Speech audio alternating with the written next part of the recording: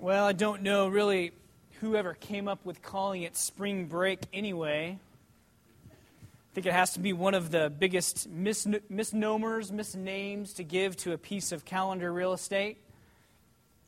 The word break, I think, sometimes only applies to a certain demographic in this equation. Usually those who are kind of the non-voters and non-drivers among us. And in order for a break to occur for them, usually a non-break has to occur for somebody else. But whether you have just come back from spring break, or like Aaron said a minute ago, you're about ready to go back on spring break, or you're ready to take a spring break, I hope we can all be refreshed this morning by the gospel of Jesus, found for us in Paul's letter to the Philippians. That's where we'll be this morning, Philippians chapter 3, the first 16 verses. Young Christians, young theologians, let's go ahead and start with you. I've got two questions for you to think about this morning.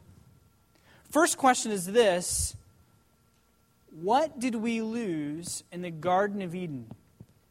What did we lose in the garden? What loss did we suffer?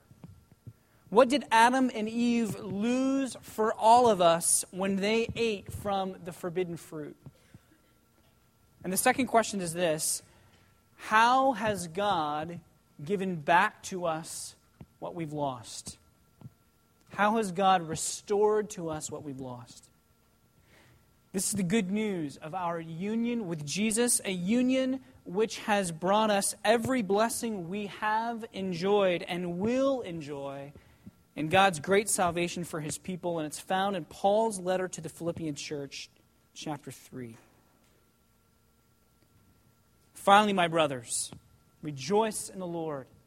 To write the same things to you is no trouble to me, and it is safe for you.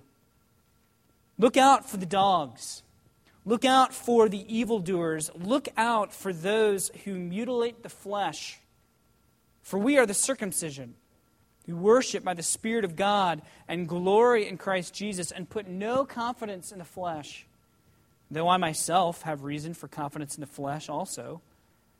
If anyone else thinks he has reason for confidence in the flesh, I have more.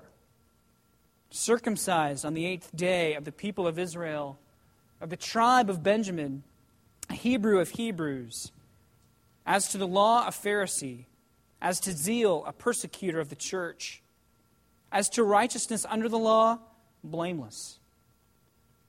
But whatever gain I had, I counted as loss for the sake of Christ. Indeed, I count everything as loss because of the surpassing worth of knowing Christ Jesus my Lord. For His sake I have suffered the loss of all things and count them as rubbish in order that I may gain Christ and be found in Him, not having a righteousness of my own that comes from the law, but that which comes through faith in Christ, the righteousness from God that depends on faith, that I may know Him and the power of His resurrection, and may share in His sufferings, becoming like Him in His death, that by any means possible I may attain the resurrection from the dead. Not that I have already obtained this or am already perfect, but I press on to make it my own, because Christ Jesus has made me His own. Brothers, I do not consider that I have made it my own, but one thing I do, forgetting what lies behind and straining forward to what lies ahead, I press on toward the goal for the prize of the upward call of God in Christ Jesus. Let those of us who are mature think this way, and if anything you think otherwise, God will reveal that also to you. Only let us hold true to what we have attained. Father in heaven, we come again this morning to your word, confessing and recognizing at the outset, right here at the front end, that it's your word, not ours, breathed out by your Spirit. And your Spirit is the only one who knows your heart and your mind. And by your grace to us, you have revealed your will for us. Your will for us in your gospel through your word. And we thank you for that, and at the same time ask you that by your Spirit you would open our hearts and minds to understand it, to renew us, to refresh us through it. And we come expectantly, knowing that you will do these things, and knowing that you'll do them because you've promised to, and knowing that you'll do them for your glory and for our greatest blessing, our greatest good. We ask these things in Jesus' name and by the Spirit. Amen. Well, I drove past it for years. More than 4 years, actually, and never really took notice until just recently. And if you know me well, that won't come as a great surprise. I'm often a lot more oblivious to my surroundings than most. But every morning on the way, and then every afternoon on the way back from seminary, for 4 years, I would drive by Skillman Church of Christ and the beautiful park just to the south of it. And this past week, I was driving past it again, and I happened to see a huge tree spread out near the ground. It's large branches going every direction, but split at the base, spread out like a dead insect having been pinned down by an entomologist. And it's been like that for years. Huge dead branches, any one of them fully in its right to claim to be the trunk of the tree, spreading out like spider legs, reaching 20 feet or more in all these different directions. And I thought about the image of that tree as I drove home. And I thought to myself, well, it's an honest tree, declaring that it's broken at the base, declaring that it's broken from the start, it's broken from the feet up.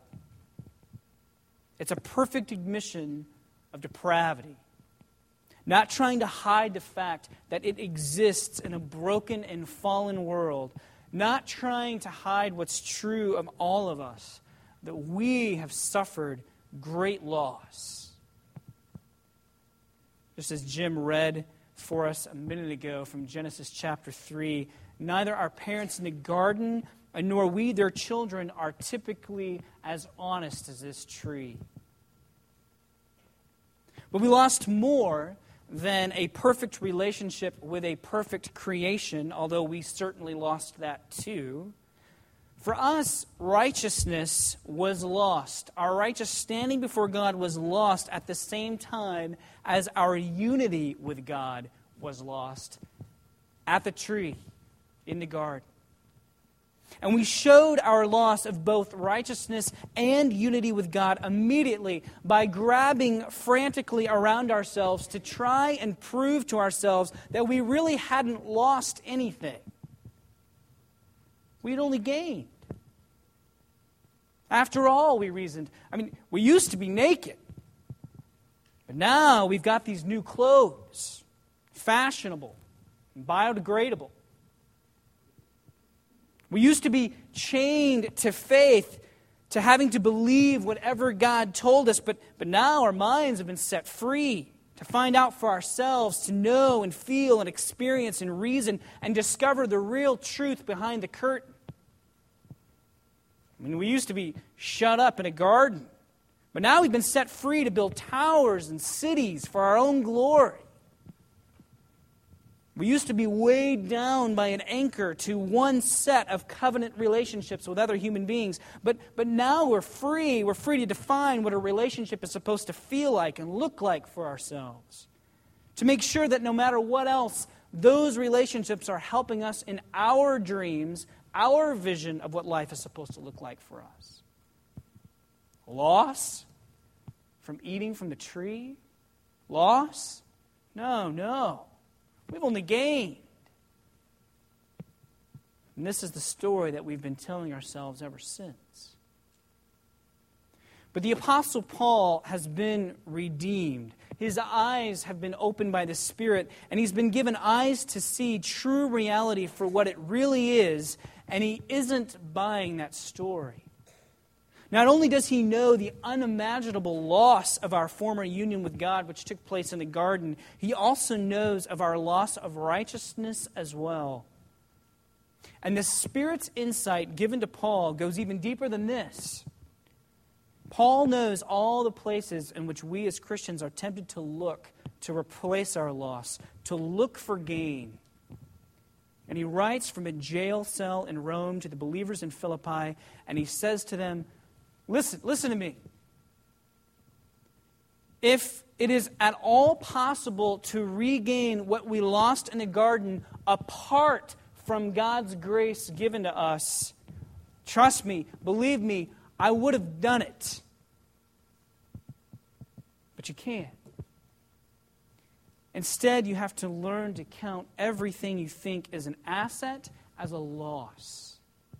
Everything you wear as a badge of honor, as a spiritual embarrassment. Everything you look to as a source of self-congratulation to be your greatest obstacles to true gain instead. Because we only will regain what we lost in the garden through union to a justifying Savior and to a sanctifying Savior, and finally with a glorified Savior. It's generally agreed upon that the theological enemies of Paul in Philippians 3 are made up of the usual suspects of Judaizers that haunt just about every church he plants. They were self-professed Christians, most of whom were probably ethnically Jewish, who would gladly claim Jesus to be their Messiah while denying the power of Jesus' life and death and resurrection to be fully sufficient for their salvation. And so, for these teachers, for these Judaizers, it was believing in Jesus plus keeping certain Old Testament rituals, especially circumcision, that would enable a person to be a true member of the covenant family, a true Christian. And Paul attacks this group with a list of carefully chosen and ironic names beginning in verse 2. He tells the Philippians to watch out for the dogs, using a title for Jewish false teachers, which they themselves would typically apply to Gentiles. For first century Jews, the dogs which roamed about freely throughout the cities of the Roman Empire, they were very unclean animals who barely went a day in their life without eating or touching or sniffing some dead creature or unclean food that would never pass the inspection of Old Testament purity laws. And so to touch a dog was to become ritually unclean yourself most of the time. And so it became natural for many Jews to look down derisively at Gentiles as dogs, unclean people, cut off from God. And now Paul applies that title to them. Paul calls these same false teachers evil workers, workers of evil. A stark contrast to their own self-perspective as those who cared more about the good works of the law than anybody else. As mutilators of the flesh, Paul is taking a theological shot at their view of circumcision. The Judaizers believed that continual practice of Old Covenant circumcision was necessary in order to truly be God's covenant people. But as Paul makes a similar wordplay in Galatians chapter 5, he makes the point here that seeking to find righteousness by keeping the law, by practicing circumcision, a sign of the Old Covenant, only proves that one is truly cut off or severed from Christ. Without faith in Christ's work alone, a circumciser is merely a mutilator, is Paul's point. And all of this leads Paul to conclude in verse 3 that the true covenant people, the people of the true spiritual circumcision, are those who worship God by the Holy Spirit, according to the truth revealed in Jesus. Those whose confidence is placed in the person and in the work of Christ, and not in their fallen attempts at law-keeping. And to prove this, Paul gives us his own extensive resume of 7 so-called boastful items The first four have to do with privileges that Paul had because of his birth. Circumcised on the 8th day as the law required. Born an Israelite, not a Gentile who later converted to Judaism, but someone who was born into the covenant community. Born of the prestigious tribe of Benjamin. A Hebrew of Hebrews, meaning that he could probably trace his Jewish lineage back pretty far. And the second group of three qualities demonstrate Paul's zealous commitment to his old faith. A Pharisee, the most conservative and strict Jewish group in their observance of the law. A zealous persecutor of the church, a man who went out of his way to defend what he thought was the true faith by hunting down those who were opposed to it. Considered blameless according to the law, he says. And by saying this, Paul isn't claiming true inward sinlessness, but he's merely saying that throughout his career as a leading Pharisee, no one would have been able to see anything in him outwardly that they could convict him of according to the law. But then, in verses 7 and 8, Paul makes a claim that would have been startling for the Judaizers. These people, any one of them who would have loved to have his resume. And he says all those things, I count them as loss. And he presents it as a downward spiral of loss to make the point. He starts in verse 7 with a basic statement of loss that could be taken from a financial ledger sheet. Those things that I used to think were assets, I came to the point where I realized they belong in the opposite column. The liability column, the loss column. And he goes on in verse 8 to say it even more strongly.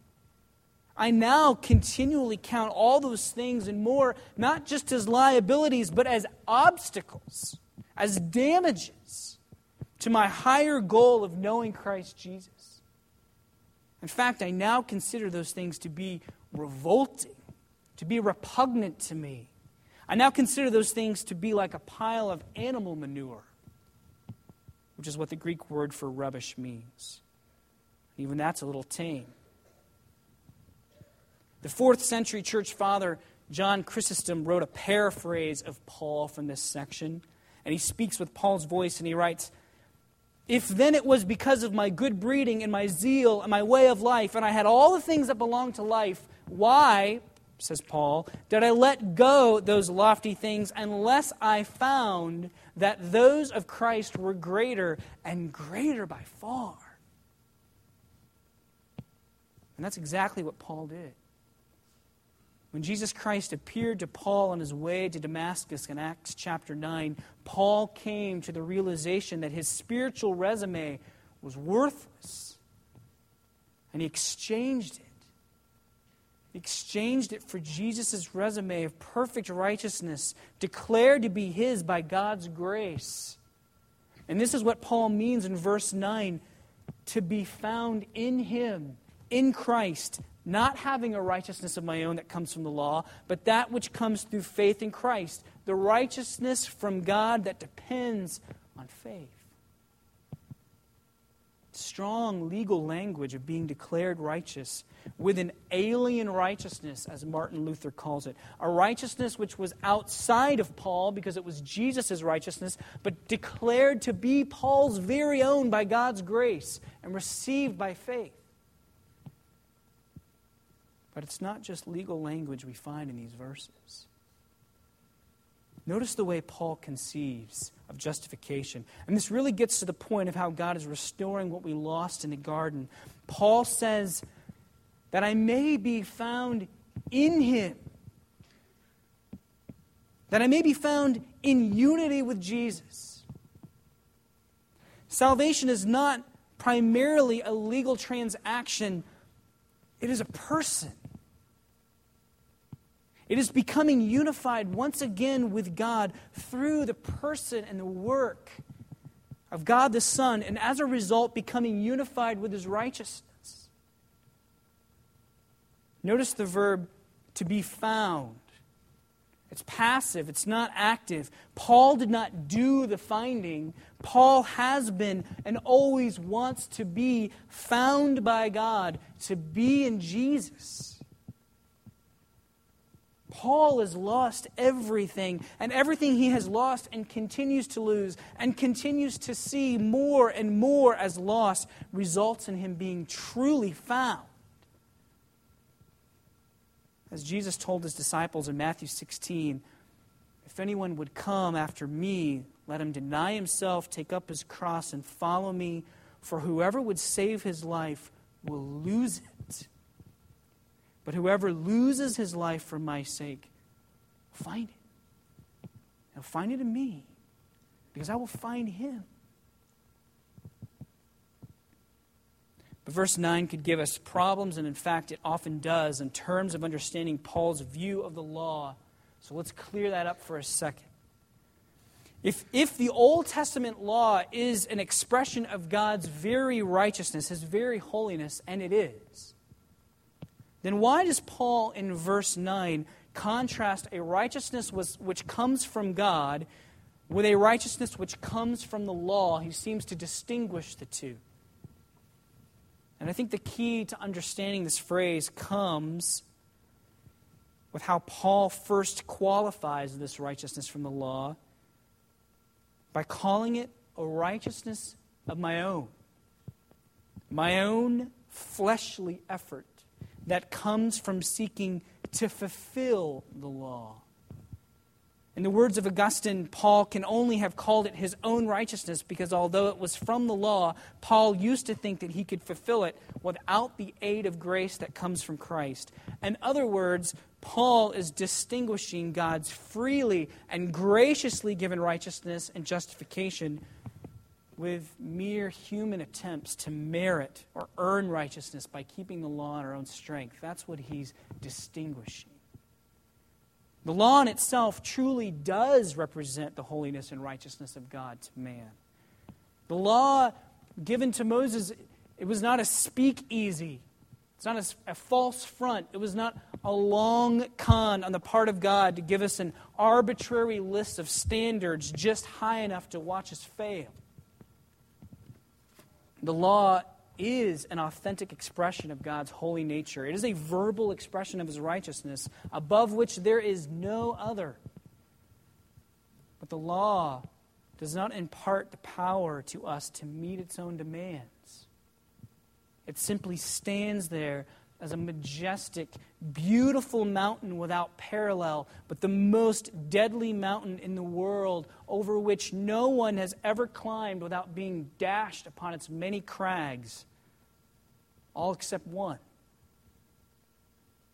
And Paul is saying, I've stopped. I've stopped seeking to obtain righteousness by climbing the unclimbable mountain myself. In fact, I've given up climbing all the mountains I thought I could climb in order to look myself in the mirror and say, yeah, you've got what it takes. And instead, I rest in being united to the one who climbed it for me. But being unified to Christ means more than recovering what was lost only through justification. It also means being unified to a sanctifying Savior. A Savior who works His righteousness into our daily living. Being unified to the Savior means having the Savior's life and His death and resurrection reenacted through our lives. As verse 10 makes clear, to know Christ, to be unified to Him, is to share in the power of His resurrection. And the reference here is not just to our future physical resurrection, although it will end up there, but as Jesus' resurrection is reproduced in us by the Spirit, He changes our affections. He changes our motivations and our behavior as a result.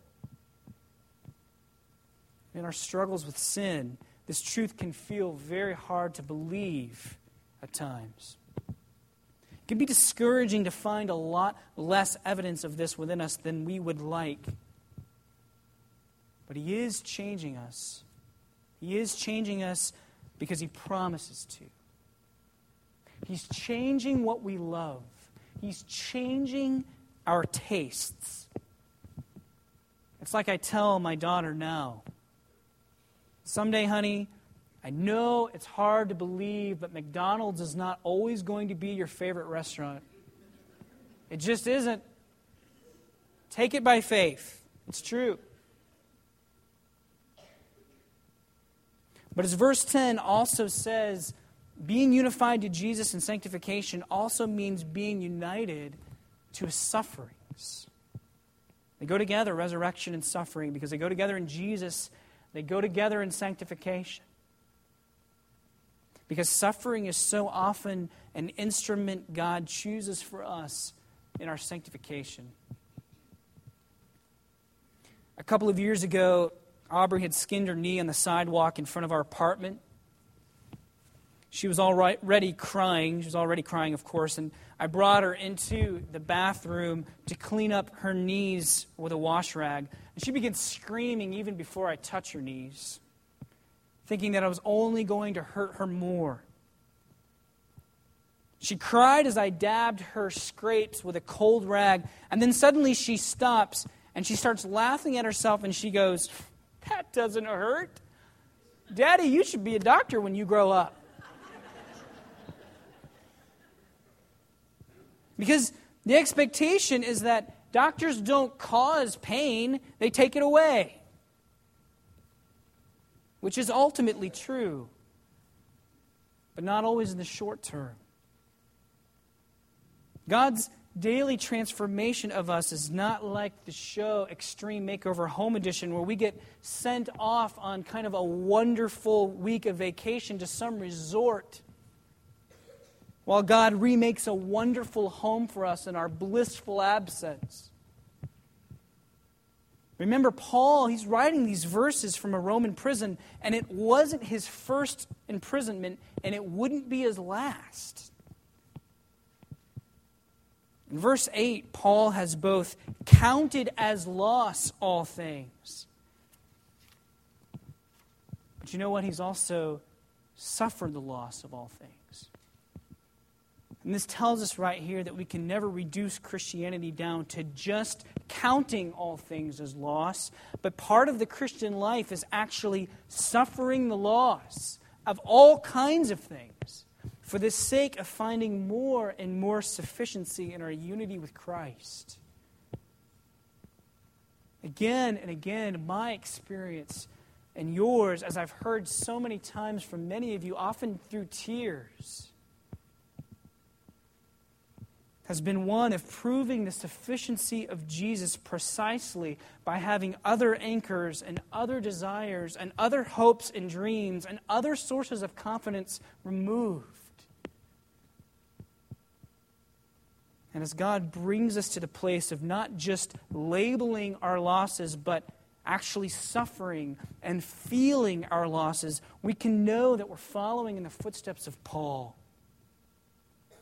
And much more significantly, we are experiencing the reenactment of Jesus' sufferings in our life. This is part of what it means to be in union with Him. And ultimately, it's for our greatest good. Although Jesus first gives Himself to His people in justification and continually through sanctification, it's also our union with Christ that is central to Paul's view of glorification. Glorification is not primarily about what we will be free from having to suffer in this life, although we will be free of it. Nor is it primarily even about the environmental changes that will take place around us in the new heavens and earth, although there will be a lot of those to rejoice in. But finite blessings in a perfect world are still finite. As with justification and sanctification, the basis for all that we're going to enjoy in glorification is our union with an infinite Jesus. It's the crux of it all. It's the center of it all. As Paul has already said in the first chapter of this letter, to die is to be present with Christ, but it's clear in this passage that to be resurrected, to be glorified, is to be in union with Christ to an even fuller extent. It's the presence of Jesus that will make the absence of suffering a reality. It's our union with Christ that will make the joys of being reunited with loved ones a source of happiness that has no end. All of the future joys waiting for us in glorification find their source and their end in Christ.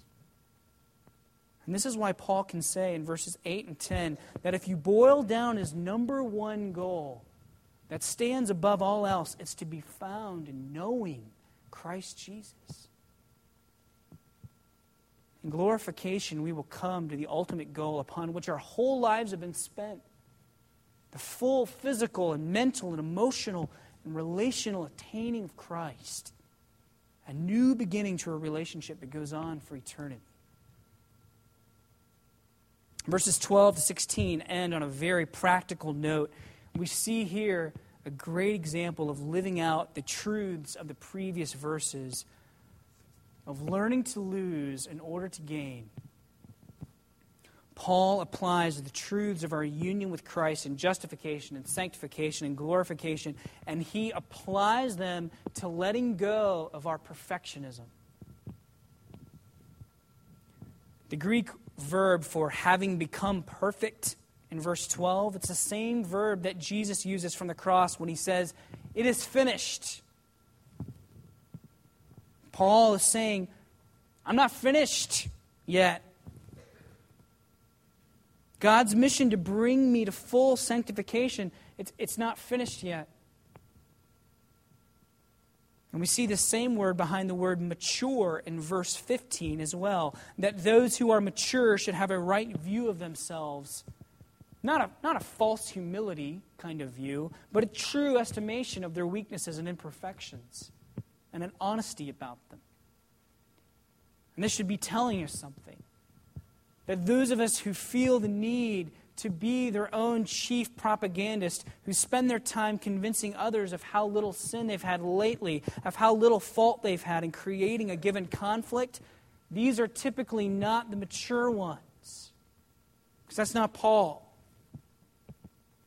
Those who need to be walking billboards who are advertising their own maturity or the maturity and the successes of their children all the time, they're not doing what Paul is doing in this passage.